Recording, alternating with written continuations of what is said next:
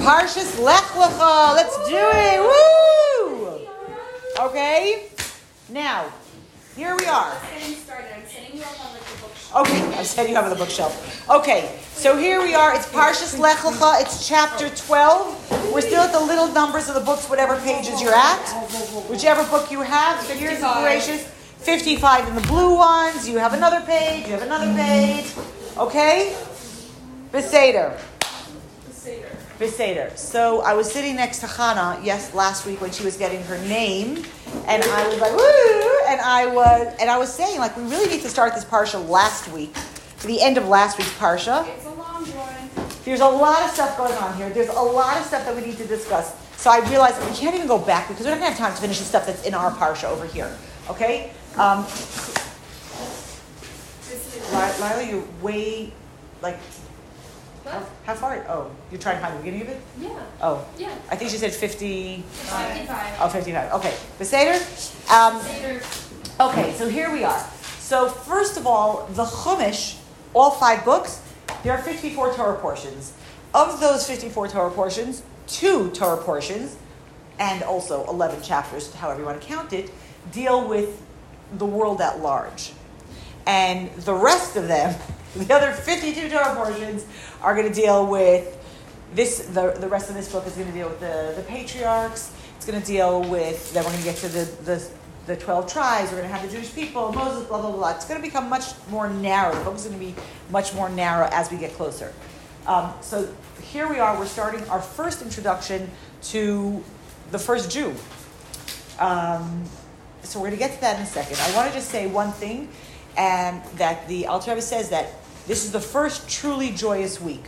Because in Bereshis, we start with creation, and that's amazing, and that's wonderful. And at the end of Bereshis, things go a little, And then Noah starts with the flood, which is but then it ends with the birth of Abraham. But this week, every single day, we're walking with Abraham.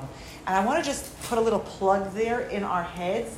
Like, okay, these aren't the same streets because they've been paved multiple times and time and all that kind of thing. But like, hello, we're here. Like, this is where the stories happen. This is where all these things took place. And we're going to try to make an effort to see some of the places that Avram walked in and lived in over the course of the next couple of weeks. But it's kind of extra special when we think about it. Like, oh, this is not... once upon a time, long ago and far away, it's actually right here, kind of right now. So we're starting Parshas Lech Lecha. I want to start with one more preface, and the Gemara says that Maisa Avos Siman Labanim, and I do not know how to say that in Sfardit. Okay, I'm sorry. It's like straight out Ashkenazis. I don't know how to pronounce that in like something that you might actually understand. Maaseh Avot Siman Labanim. That the actions of their forefathers are a sign for the children. And one of the things that the Torah teaches us is that a lot of the things that we're taught about and that the stories that Hashem chooses to include in the Torah are things that are going to be pivotal for us and necessary for us to learn. They're going to somehow be signposts for us, for our behavior. And we're going to get to see a couple of those going on in this Torah portion. So, Maaseh Avot Siman Lebanim. In Hebrew and English. That the behavior, the actions of the forefathers are like a sign for the children and or a signpost, however you want to translate it. Okay, I really want to spend some time at the beginning of the Parsha, but before we do that, we're going to just sort of scoot through and see what else is going to happen. No, we're going to do this normally. We're going to start at the beginning, and then we'll see how far we get, okay?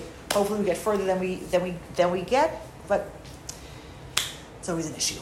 Okay, so chapter 12, we're going to look at it in the Hebrew because it's going to be very significant for us. We'll also look at it in the English. So here we have, first of all, this is our first time meeting Avram. Okay, he is not yet Avraham. That is going to happen at the end of our Torah portion. If anybody had a chance to look at the Parsha? Yay! Okay, so we know that's going to happen later on. It's like the 6th Aliyah, so that's only tomorrow's Chumash, where he's going to get a name change. Sarai is going to get her name changed in the 7th Aliyah. And also, spoiler, to the end of the Parsha is when Avram and Yishmael are they're going to be circumcised. So that's the end of the Parsha, but that's what's going on. So here we get a chance, we meet Avram, and Hashem says to Avram, Lech Lecha, me'artzecha u'mimoladetecha mibeit avicha el ha'eretz asher areka, that you should leave your Your land. then your Relatives. your house, your father's house, and then leave your land, your birthplace, your father's home, and go to the land that I will show you. Okay? The gadol, and I will make you into a great nation. V'avarchecha, and I will bless you. I will make your name great, and you will be a blessing. Which Rashi says you will be the source of blessing. Hashem is giving blessings, the power to bless, into the hands of Abraham. Okay, and those who bless you, I will bless, and those who curse you, I will curse. And the v'nivrachu b'cha kamish b'chayis hadama, and everybody will be, all the families of the land will be blessed through you. So vayelech Avram, kasher diber elav Hashem. Avram goes as Hashem commanded him. He takes with him. Who does he take with him? His wife. Look inside. Pasuk Dalet, verse 4. Lot. He takes Lot. Okay, he takes Lot with him. Okay, and then the Torah tells us, "Va'Avram ben 5 shanim v'shivim shana b'tzeito miCharan." How old is he when he leaves Haran? 75. He's 75 years old. Okay, Avram is 75 years old. It also tells us in the next pasuk, "Vayikach Avram et." Who else does he take with him?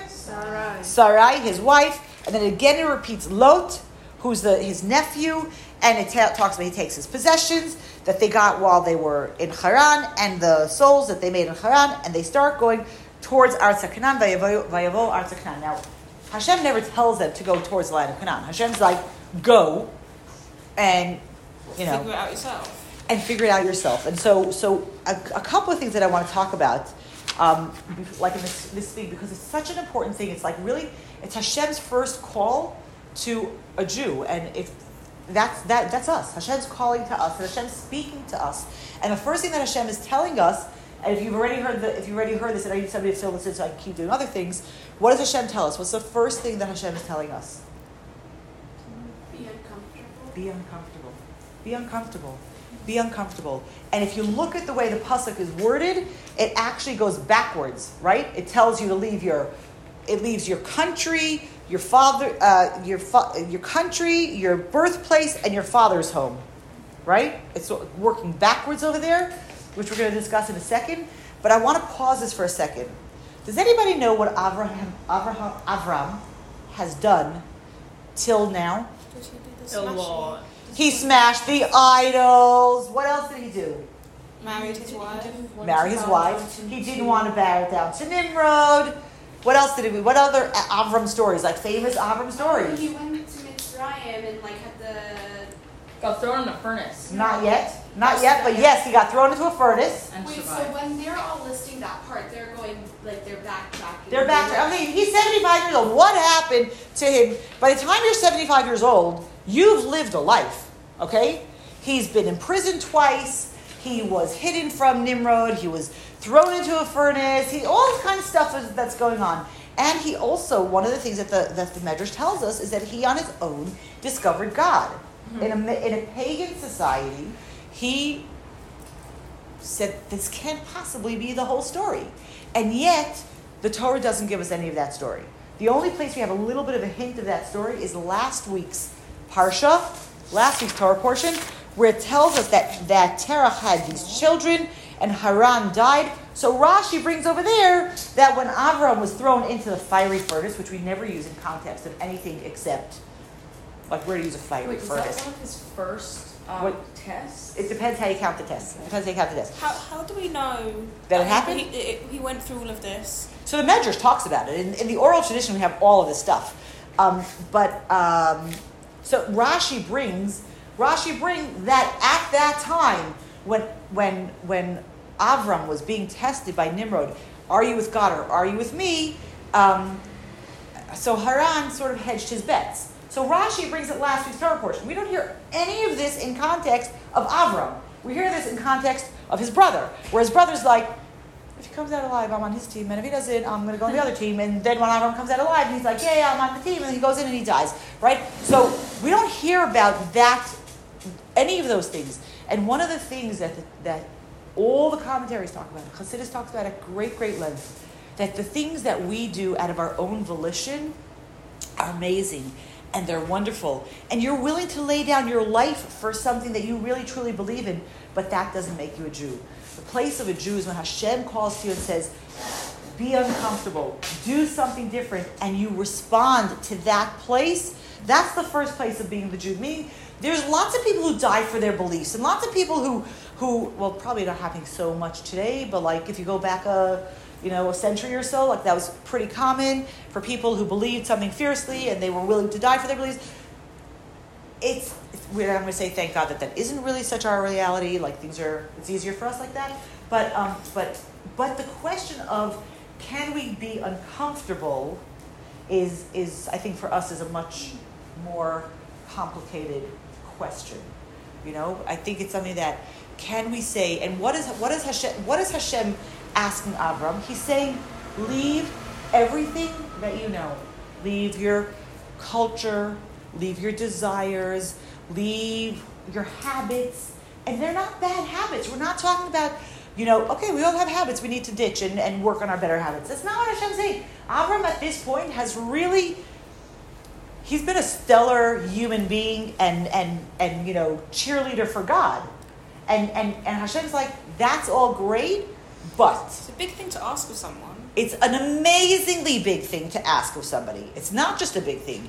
Because, meaning, when we have bad habits and that we have to change, it's still very hard. And we know they're not even good habits. We know that it has to change. It's like, but when somebody's like, but I'm doing the right thing. I'm talking to people about monotheism. I'm talking to people about God. I'm spreading, the word of God around, and I'm an ethical, moral person, and I'm helping people. And God's like, step out of my wanting to do it, my place. This is my desire. And he doesn't even say where to go. Oh, he just says, I'll show you. Go to the land that I will show you. That's even another level. That doesn't make sense in English, but that's like another higher level of discomfort, right? Meaning, if Hashem said to him, leave everything, that's the destination, and go, so then you know how much to pack for the journey, you know how to pace yourself, about what's going to happen. You could sort of make some kind of plan. And here's what Hashem's saying, that in the make some kind of plan, that's still you. When can you really find God? When you're like, I'm going to just follow. And not even that, by the way. It talks about, of course I don't have the... It seems like Abraham's like the best example of like having bitachon. Yeah, but I want to say something else, and I can't find the pasuk right now because I'm short of time. I don't want to stop here for a second.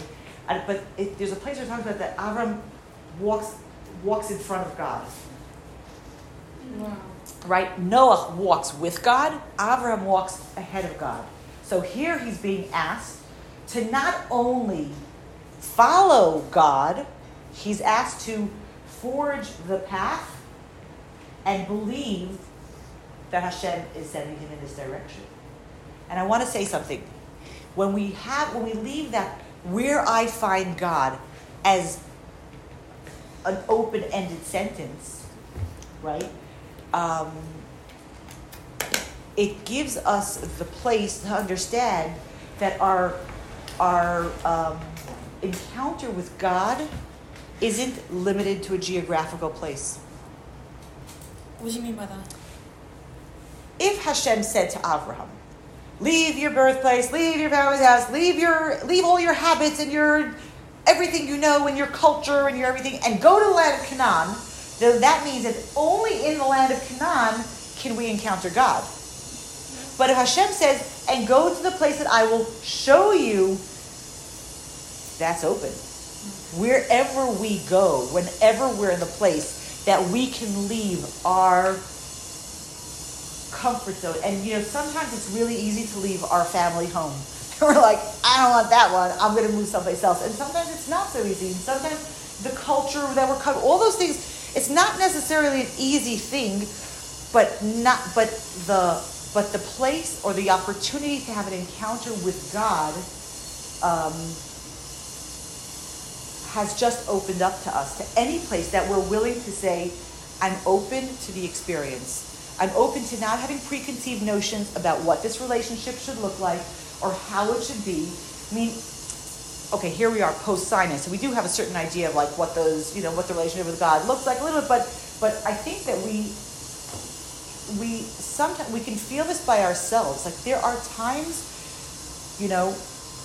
this is the plan, we're sticking to the plan, come hell or high water, and it doesn't matter what's going on. This is the plan, right?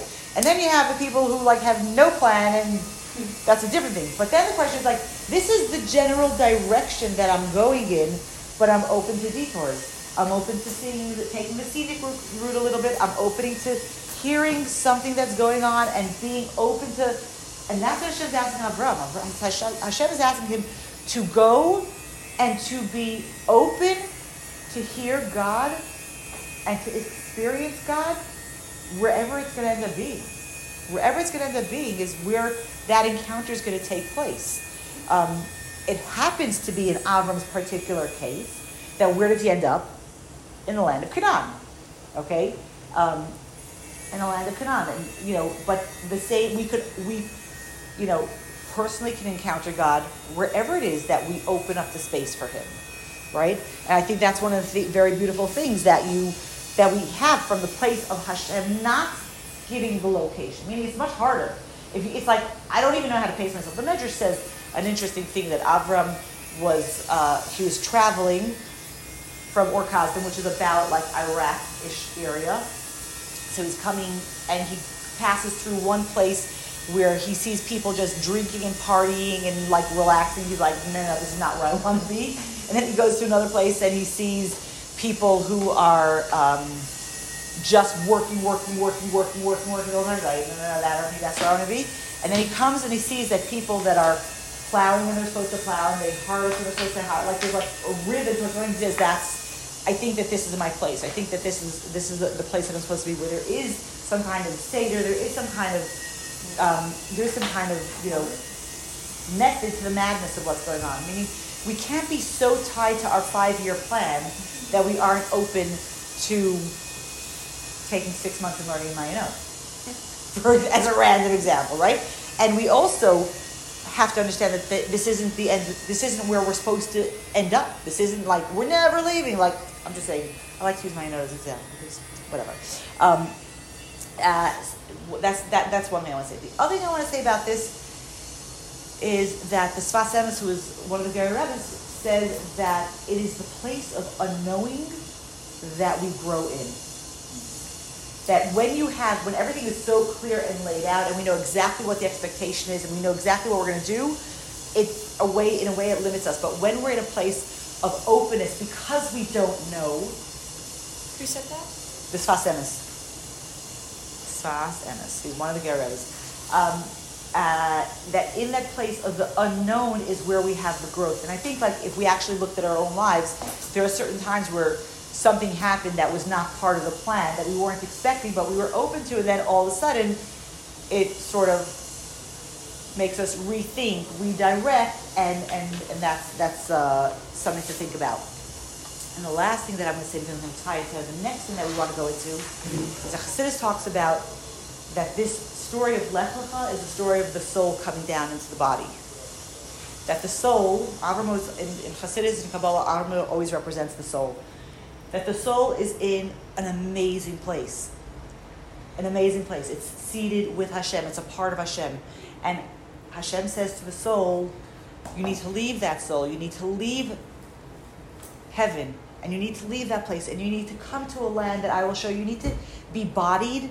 Because in that body is where you're going to have an incredible, incredible benefit. And you're going to actually be able to make the world a better place and a more godly place. Because the soul up on high isn't an active player. It's in an amazing place. But that isn't the story. And really the story of Avram is going to be the story of the soul's descent into the world and how we sort of make that work and how do we take another step into that. Okay? Questions, comments? Oh, we'll keep going. Okay. Beseder. So they go and so it talks about Avram coming. The Torah mentions a few places where he stops. it says like he went to this point, to that point. He goes till Shechem, till Elon Moreh, different places. And Rashi tells us that he was able to, because he's a tzaddik, and a tzaddik works on a different plane, he was able to see that in the future his children were going to encounter trouble over here, and he was able to pray for them. Like we said, it's the Maseh Avot Siman Banim. If the behavior of the fathers is a signpost for the children, so that they're also able to sort of drop spiritual, Hints. not just hope, not just hints. I was thinking, like a cache of CHE, not money, but like there's something there that you can now tap into to like Your betrothed. I know like the kids talk about when they do long treks, like sometimes they do like, even in Israel you do like the cross Israel thing, you'll sometimes go ahead of time and bury supplies along the way. Hi. That's a thing. It's a thing. Really? You say cash, right? Yes. Cash in French is Yeah. high. So Right. Cash. So it's like Avram is leading this supply of spiritual energy that's going to help him. We know that in Shechem, we're going to have a story. Joseph is buried, right? Well, Yosef is going to be buried in Shechem. That's going to be way further on. But before that, in the closer future, we're going to have the story of Dinah. He's going to get abducted to Shechem, and Shimon and later are going to come and kill out the city. Like different places where the people were going to need a little bit of extra oomph, like a power, like a game, like an extra life, like. So he stopped and he sort of put those things in there. And Hashem says to Avram, to your children, in verse 7, I'll give your children this land. He makes a mizbeach to Hashem hanira elav. This is the first time that the Torah is giving us some sense of him having a visual, whatever that means, experience with Hashem. I don't know what that means. Please don't ask me. I have no idea. I don't even know what it means to have God talk to you and not think that you're going crazy, but whatever. Okay, so he keeps going and he keeps traveling. Okay, he's coming in from here. He's coming from Iraq. He keeps going down towards Jerusalem. Okay, and one of the things that we talk about is haloch, halacha, halicha, lech lecha, all those same root words. A Jew is always in motion. You always need to be in motion, and your motion always needs to be forward. In Avram's case, it was always headed towards Jerusalem. He was always headed, where is my next step? What is my next move? Always heading in that direction. Okay. Then we have, I gotta say, there's some really, I don't know what to say, there's some really crazy stories in Chumash. Really crazy stories in Chumash, right? So the next thing that we have is that they finally get to the land of Canaan, and guess what? There's a hunger, there's a famine, localized famine, yes.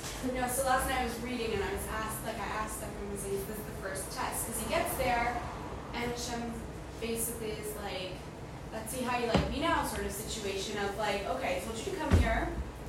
It's for sure not his first test. His first test is being thrown in the furnace. No. But essentially, no, like, it depends. I'm sorry to interrupt you. I want to just say one thing. There are we know that Avram was given 10 tests because it talks about in Pirkei Avot that he was tested with 10 tests and he stood through all of them. He withstood all of them. The question of what are those 10 tests is a much harder conversation. So Maimonides has a count of them. The Pirkei de Rabbi Eliezer, which is a medrash, has a count of them. They overlap for some, and they differ for others. So the Pirkei de Rabbi Eliezer talks about him being thrown into the furnace as a test, things that happened beforehand as a test.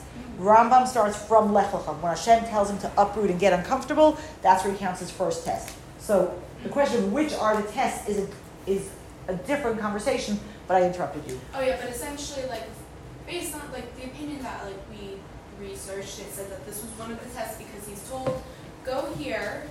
And then Hashem was like, let's see how he feels. And it was basically to see if like Hashem or if Avram would like curse God's name after like showing up. Like, dude, they just showed up, give me some food. Yeah.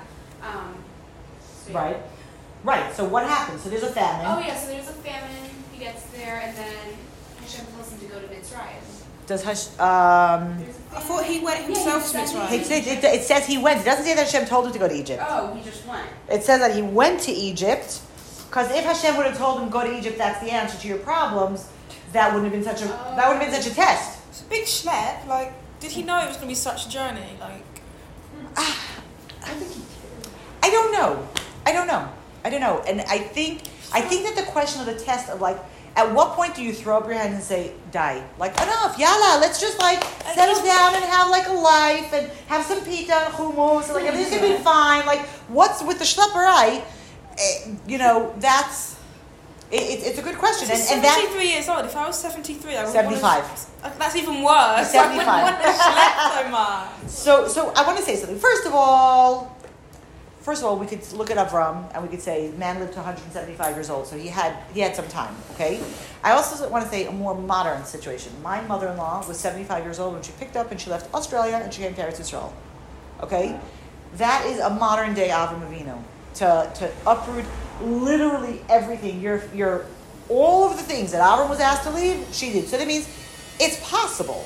It's not impossible, and I think that the question that we need to ask ourselves, and we as younger people than 75 years old, even me, need to ask ourselves, what is my mindset? Because we could fetch our way through life. Rivka Marga editorializing in here. Okay, take it or leave it. We could fetch our way through life, and we would do lots of good stuff, but it would be a miserable experience for us and for everybody around us, because everything is a kvetch, and everything is a big deal, and everything is, could you believe this? That's one way to get through life. And there's another way to get through life, to say it's an opportunity to connect to Hashem. We're connecting to Hashem with whatever it is that we're doing. When we're struggling here, when we're going there, when this is easy, when the bus comes on time, when we have to wait for all the things are opportunities for us to connect to Hashem. And the only thing that makes it a connection or not a connection is how we look at it. That's all it is. I like the concept of hashgacha pratis. Yeah. It's hashgacha pratis, but I'm saying besides hashgacha pratis, there's a certain place of how do I look at the situation? What is the, not the value, but what is the story I'm telling myself about what's happening? That's different than what is actually happening. Because what's happening is happening. Now, how do I interpret those events? Do I say, whoa, this is an opportunity to connect Hashem, to have Avos Yisrael, to be kind and gracious when I'm grumpy and hungry? Or do I say, oh, and it's true of everything in life. It's true in everything in life. So Avram is, for sure, we're going to go out on a limb here and say, he wasn't fetching and saying, I can't believe you're doing this to me again, because then he wouldn't have passed the test. If it says that Avram was given 10 tests, and when we talk about a test, we don't mean something that's hard to do. We talk about something that's impossible to do. That's by definition a test. It's not something like if studying for the test, you have to give it a little bit more time than you're willing to give. That's not a test. A test is when things are just piling up and making it impossible for him. And one of the things that the Rambam, if you see when how he counts the tests, is essentially anything that stops Avraham from being able to serve Hashem easily. The Rambam counts as a test, because he's on board. Hashem said go, he's there. He's like, yes, I'm here, I'm with you. And I think there's a place that all of us can relate to that. Like, there's a place where, like, I've chosen God.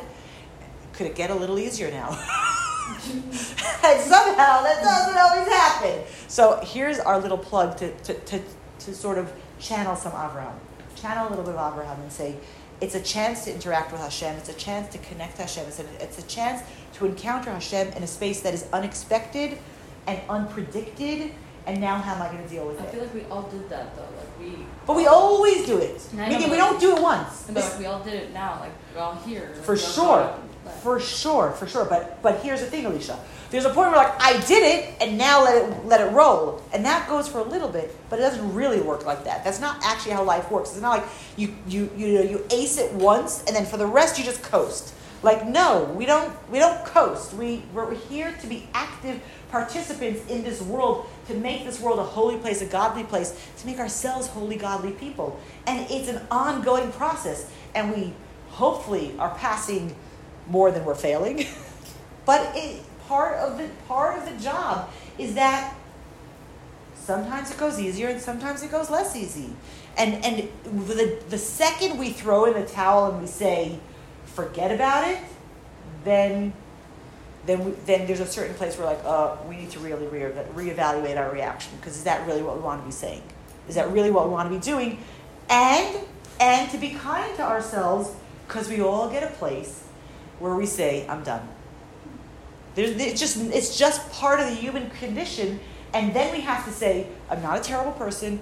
I'm a tired person. I'm a hungry person. I miss my creature comforts. I would love to get into a Target and just, revitalize a little bit. I know that's terrible, whatever, but there's a truth, right? And I just need to sort of pull it together, and then I can really do it again. And whatever it is that we need to the best of our ability to be able to be kind to ourselves and to acknowledge that we have needs, personal needs that aren't being met right now, and that's why we can't react the way we really know we want to react. All I need is a Primark. Whatever, I don't even know what that is, so I can't even, I'll say yes because I'm going to assume it's whatever, right? But we need to be able to, as we go through life and as we make choices and as we really are trying to make the right choices and good choices, and the times that it doesn't go as smoothly and as easily as we kind of were counting on for ourselves, to be nice to ourselves. Because there's tomorrow, we'll reset our intentions, we'll reset our goals, and we'll get back on track, because we know that the places that we kick ourselves and say, can't believe you did that, can't believe you did that, again, that's not helpful, okay? Note to self, in case you think beating yourself up is a helpful way of going through life, it's not true, okay? There, end of my rant, okay? So, Avram has this famine, and we're going to say that he passed the test, because Pirkei Avos tells us that he passed all the tests. So he goes, there's a famine, there's no food, and instead of him catching, he's like, Yalla, how do we get some food? So he's going to go down to Mitzrayim, okay? In the line of crazy Bible stories, here we have it. As they get closer to Mitzrayim, what does he say to his wife? You're really attractive. You're really beautiful, and therefore, Be my sister. say that you're my sister. Why? You can say this. So I don't get So that I could be saved, and things will be sweet because of you. Things will be good for me. I want to just say, that doesn't sound super cool, okay? No matter how you look at it, whatever. So I want to stop on that for a little bit, because if it's supposed to be a signpost for us, then we have to see how that actually works. And it's going to work if we back up to what we said before, that Avram is the neshama. If Avram's the soul, then what's Sarai? The body? The body. Sarai is the body, okay? And they represent the soul and the body coming down into this place. And they're going to come to Egypt, and Egypt is as low as you can go, okay? It's like a limbo game, right? How low can you go? That's Egypt. And Pharaoh's palace is going to be the lowest place. What is the point of the soul coming down to the earth? To elevate. To elevate what and who? Us and the world. Us, the world, and who else is going to get a benefit over here? Hashem, the neshama. If the neshama comes down to the world, for as long as the neshama comes down, it should be 120 healthy years, right? If the neshama comes down to that time and goes back as good as it came down, well, that was a waste of an effort. That's what you did to the neshama. You took it from under from the Hashem's chair, you sent it into a body, you gave it a life, you gave it struggles, and it comes back as it was. It didn't need all of that to come back as it was. The neshama itself benefits from its interactions with the world in a holy way. But the neshama itself can't do anything. Because how does the neshama affect the world? With the body. When the neshama is in a body, so you affect the world. Your neshama's not just going to affect the world. Okay. When the neshama's by Hashem, it can't do anything, right? We know neshamas don't do anything. Neshamas in a body can do anything. Now, what's the problem with a neshama in a body? It's limited. It's limited, but B, it has this polar opposite force. The neshama's like, mitzvah, yay! And the neshama's like, and the body's like, ice cream, awesome, right? And we have to sort of pull those forces together in order to make a difference to the world. So, can we teach our body that it isn't whoever dies with the most toys wins is the winner of the game? Yes, look at us. Of course we can. Is it an avodah? Is it an ongoing, lifelong avodah to keep the body and soul in sync? Absolutely. Absolutely. But it absolutely can be done. So when Avram is coming closer to Mitzrayim, he's coming closer to this, actualizing this mission that the soul has come down to the earth for, and he's starting to figure out, how do I impact the world? He's like, oh my, this is hard. And the neshama itself is suddenly noticing that the body is beautiful And the body has other urges, and also the body can make the neshama more beautiful. And so he says to her, the body, Avram and Sarah, it sounds creepy, but it also works. So Avram says to Sarai,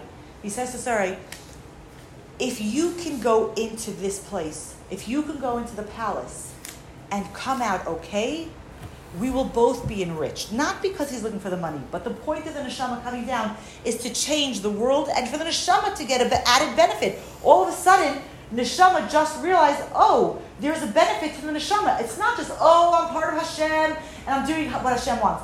I, neshama, get a benefit by this encounter that we're going to have with physicality. But I can't do it. Sarai has to do it. The body has to do it. The body has to go in there and stay so true. And so Chassidus explains one more wrinkle into the story. The soul and God are analogous, right? Analogous, right? I can spell it, but I can't always pronounce it. To a brother and a sister, because the soul is part of Hashem, right? It's actually part of Hashem. So the neshama and Hashem are like a body and are like a brother and a sister. Brothers and sisters, we might kill each other, but we actually love each other. There's a certain connection that you have to your siblings.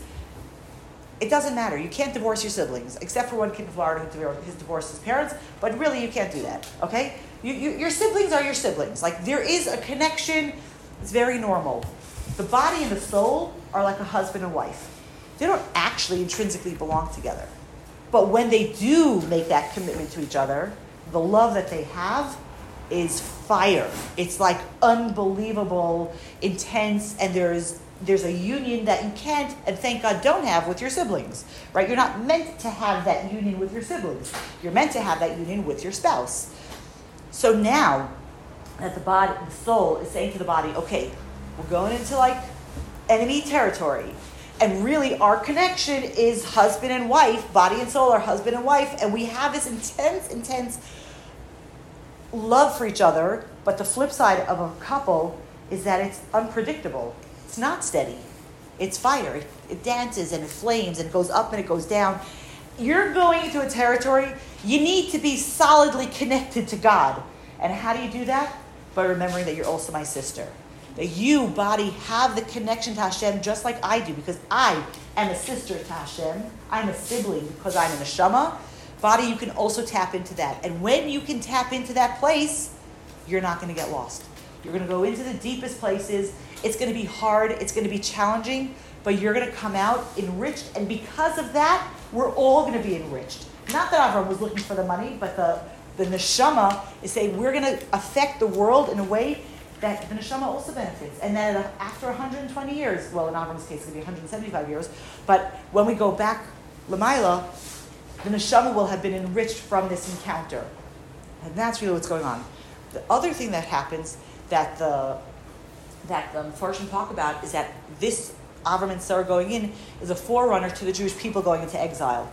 And just like Sarah is going to be taken into the palace and nothing's going to happen to her, the angels are going to protect her, the Jewish women are going to be able to go into, the Jewish people, but the Jewish women specifically, are going to go into Egypt. They will not be molested by the Egyptians, by their taskmasters, and when they leave, they will leave with incredible wealth. And we know that Chassidus talks about that the wealth that they leave Egypt with is yes, physical wealth, but more than that, and more important for the Jewish people, is they're going to leave with sparks of holiness, of things that they've elevated in the time that they were there, and that's really, they're getting that koach from Sarai and Avram in this time when they are at this place going into this. They're sort of laying down the groundwork for what's going to be the game plan for when the Jewish people go themselves. So it's both a personal conversation for us with our body and soul, understanding that yes, neshama and guf are in fact like a husband and wife, but there's also a place where, like siblings, that we should go into wherever it is that we go in to make the world a home for God, and to understand that we do it with passion and we do it with steadfastness, and that's how we're actually able to make a difference in the world. And also the Jewish people are going to be able to go into Egypt.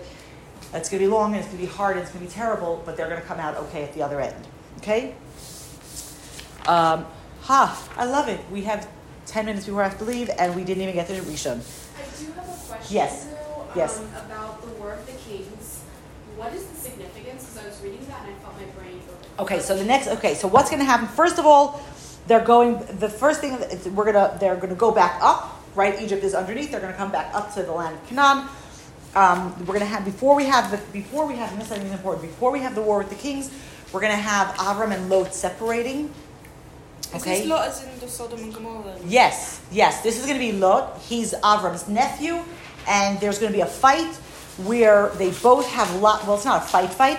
There's a place where they both have a lot of cattle, and there's a fight going on between the shepherds. And essentially, what happens is that the shepherds of Avraham only graze their sheep, in public areas, and the shepherds of Lot are like, whatever. Avram's was promised this whole land, and he has no children, so it's going to be Lot's, and we're going to go wherever we want. And it started a lot of tension, a lot of friction, and Avram's fighting like, let's split. You make the first choice. Wherever you want to go, and wherever you don't want to go, I'll go in the other direction. And so Lot picks. He looks around, and he picks this beautiful, fertile place. And even then, without WhatsApp, without instant messaging, everybody knew it was a very, very immoral place. Okay, so he's going to move off to Sodom and Gomorrah before it gets destroyed. Okay, so he's going to go over there in that direction.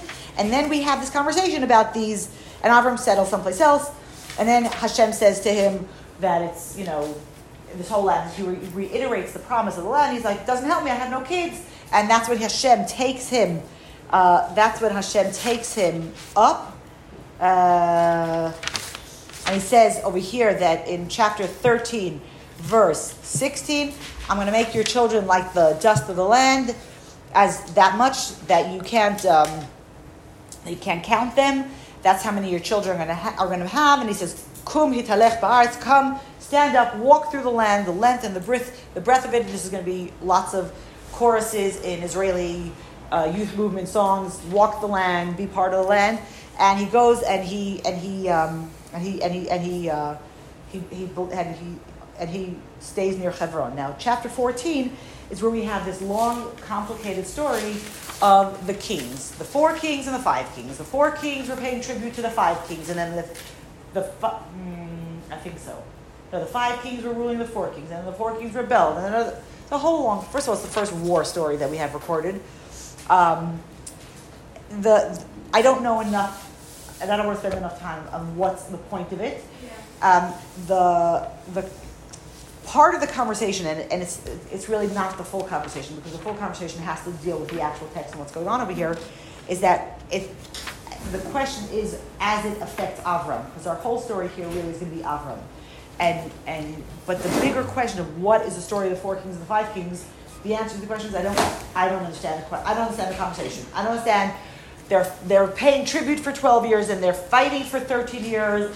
It's like a long situation going on over there.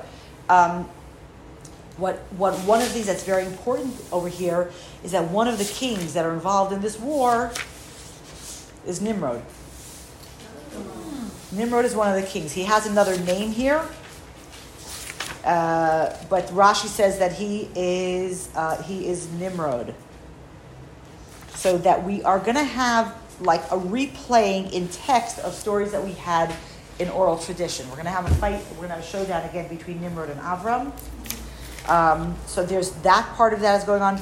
Again, it's definitely one of those parts in True Confessions where my eyes gloss over and I'm like, okay, let's go to the next part. That's the nice thing about being a Parsha teacher. You get to pick the things you want to focus on and pick the things that you don't really get. Okay, what happens at the end? Because Sodom is part of this fertile place that they're fighting over. Lot gets captured, and Avram's told about that. Okay, and it happens over here. They take them. Okay, so chapter 14, verse 13. Somebody comes and tells Avram that Lot is captured, okay? And Avram hears, Ki nishba achiv, that his brother was captured. He gathers his people, and he goes to save him. I want to say something, okay? We know, right, Amber, you picked it up right away. Lot picked a really not nice neighborhood to go to. He picked a place that at that point was already known. You're like, Sodom and Gomorrah? Yes, Sodom and Gomorrah. He's going to a place that's known for not being a moral place, for not being a good, holy, wonderful place. He's coming from Abraham. He's lived with Abraham for a chunk of time. And when he said, and Abraham's like, go wherever you want, where does he go? He goes to Sodom and Gomorrah. Okay? And yet, when he gets captured, Avram doesn't say, well, that's what happens when you go hang out with lousy people, Stuff happens. Avram sees his brother was captured, and he responds in kind. Okay? And I think that for us it's a very, very, very important lesson that, like we, the Jewish people, we need to get that we are family. We get to be dysfunctional. We get to not get along with everybody.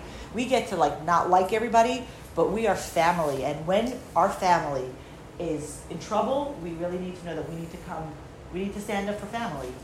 We don't have to love them all the time. We don't have to approve of the choices that they're making. Do you think Avram thought, Lot made great choices? And remember, he's going to go back to Sodom after this, right? Lot isn't coming back and saying, oh, that was a really bad call. I'm going to come back and hang out with you, Avram. No, he's going to go back to Sodom. And then next Parsha, we know the whole story of Sodom and Gomorrah. So, it's not like he's changing his behavior because of Avram's involvement. And yet, how does Avram react? He says, it's my brother, and I'm going to step up to the plate. I'm going to go and I'm going to save him. Okay? I have a question, but it might Yes. be a next week question. Okay. If it's about Sodom and Gomorrah, it's next week. Can I ask a mini question? Let me is your question? It's a question about why Lot went there. Why did he Shall I go hold there? on Let's to hold it? it for next week, but write it down so you remember. Is this the first time he says the Avraham Ivri? Is it the first time that He's called Ivri a few times in this Parsha. It's not the first time he's called the Hebrew. I think it's one time earlier, but I don't remember, so I would not quote myself. I don't remember. That's the first time, I think. He's definitely called Avram Ivri more than once, and Rashi says that he's Ivri because everybody believes in one thing and he believes that he's on the other side. He's on the other side of the fence. He's not agreeing it. It doesn't matter what he is. Can I make a suggestion? Yes. So I learned about the four kings like Nimrod. So Avram didn't want to make a pact with Nimrod. Nimrod came to Avram because he wanted to get some benefit and he wanted to make a pact with him. Avram said no, and that's why. And Avram said, "I'm not even going to give you so much as a thread." And that's why. That was with the king of Sodom. Oh, okay. That was with the king of Sodom afterwards. Thank Yeah. you. Yeah, he actually says, I don't want to get anything from you. Over here he says, in chapter 14, Pasuk Chav Gimel, after the war is over and the king of Sodom takes his people back and da-da-da-da, in the line of, I shouldn't raise questions I don't have answers to, but I'm going to raise a question that I don't have an answer to. So Avram wins. He wins this whole thing. He saves the people, right? So the fifth Aliyah starts, it's chapter 14, verse 21, 22, whatever. Right? So the king of Sodom says to Avram, take whatever you want. Right? You won, take it, take whatever you want. Avram's whole objective in life was to teach people about monotheism. Why did he not take the people? Why did he say to the king of Sodom, I don't want to have anything from you, take the people, keep everything, that's a question I don't have the answer to. Okay? But what he does say is that I will not take michut v'atzrochnal, I will not take a thread or a shoelace from you, because I don't want you to say that you had a chance to make Avram rich. He says just the people who work with me, whatever they want to take, they can take. Whoever fought with him, he doesn't take any. He doesn't take anything. And the first one actually tell us that because he used the expression from a string to a shoelace, we actually got two different mitzvahs. We get the mitzvah of tzitzis, and we also get the mitzvah of if a man dies and doesn't have children, so there's a mitzvah of yibum, that if a man is married and dies and he doesn't have any children and he has a brother, his wife, there's a biblical commandment for his brother to marry his wife and have children that would be the first brother's children. We don't do it anymore. So the other process is to untie. It's called chalitza, is to untie the relationship, and that's what the shoelace is symbolized. with. Yes. Well, I'm looking at the table, like the Avram's family table. I only know about Hagar. I don't know about Keturah. We're going to get to her next week. Got it. We don't have it this week, we have it next week. Okay, Oh. Guess what? I actually have to leave. We didn't finish. Not only did we not finish this Parsha, we didn't get any place in this Parsha. A couple of things that are good. Quick things that are happening over here. We have there's going to be a covenant that Hashem's going to make with Avram about the covenant between the pieces. Is that the big one, the famous covenant? It's a covenant it's the covenant where Avram says, my children will go into exile for 400 years, and in exchange you will give us, the land of Israel and be your nation and all that kind of situation. And it says that the fourth generation will come back. So that's what's going on over there. Then we have the story of Sarai and Hagar, okay, where one of the things that they came back from Egypt with was Hagar, who was the daughter of Pharaoh, who said, I'd rather be a maid servant in Avram's house than a princess in Pharaoh's house. We have Sarai telling Avram to take Hagar as a handmaid to be married, which, by the way, we're going to hopefully focus it on it a little bit next week, because it's going to happen again. Hagar runs away from Sarah because she starts to be very full of herself, that she got pregnant right away, and Sarah didn't get pregnant, and and she's much greater than Sarah.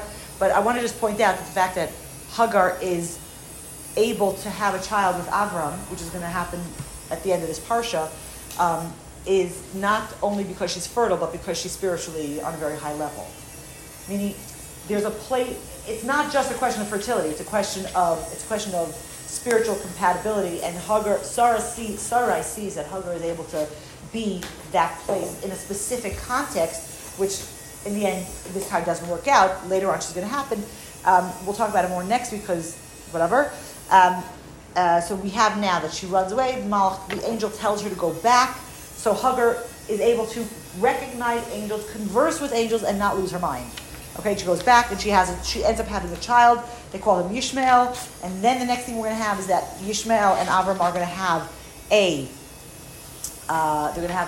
bris. Hashem's going to tell him to circumcise himself. And Avram's going to get his name changed, and Sarah's going to get his name changed. The end. We finished the Parsha. I want to give us a bracha. I want to add something. I want to give us a bracha. First of all, this Shabbos, which is the 11th of Cheshvan, is the yahrzeit of Rachel Imenu. I do not suggest that anybody go to Kever Rachel today or tomorrow or Shabbos or Sunday. It's going to be very, very, very packed. But we are close enough that we are able to go and visit her. So that's one thing. I think that as we're coming into this week where we're starting to walk with Avram every day, I want to give us a bracha that we tap into our own inner Avram, which is listening to our soul. And our soul, specifically Avram and Sarah, as they are together, as our soul and our body work together, and to understand what a powerful dynamic that is, and that we have the ability to make the choices that feed both body and soul. And when we make the right choices and the good choices, then we're bringing the world closer to a place of completion, and the soul's like, yes, this is great. And sometimes, and to forgive ourselves when it doesn't always work out exactly as we would have liked to have hoped we would react, and to also tap in a little bit to Rachel Imenu and the place of dedication to her family, to her children, to Am Yisrael, and to see that we have the ability to step into that place. We're going to be talking for the next bunch of weeks about the matriarchs and the patriarchs, and we're here, we get a chance to walk in their footsteps, not just walking around the street and buying iced coffee, but also stepping into their place of connection to Hashem in a really, really real way. Have an awesome rest of the week. Thank you.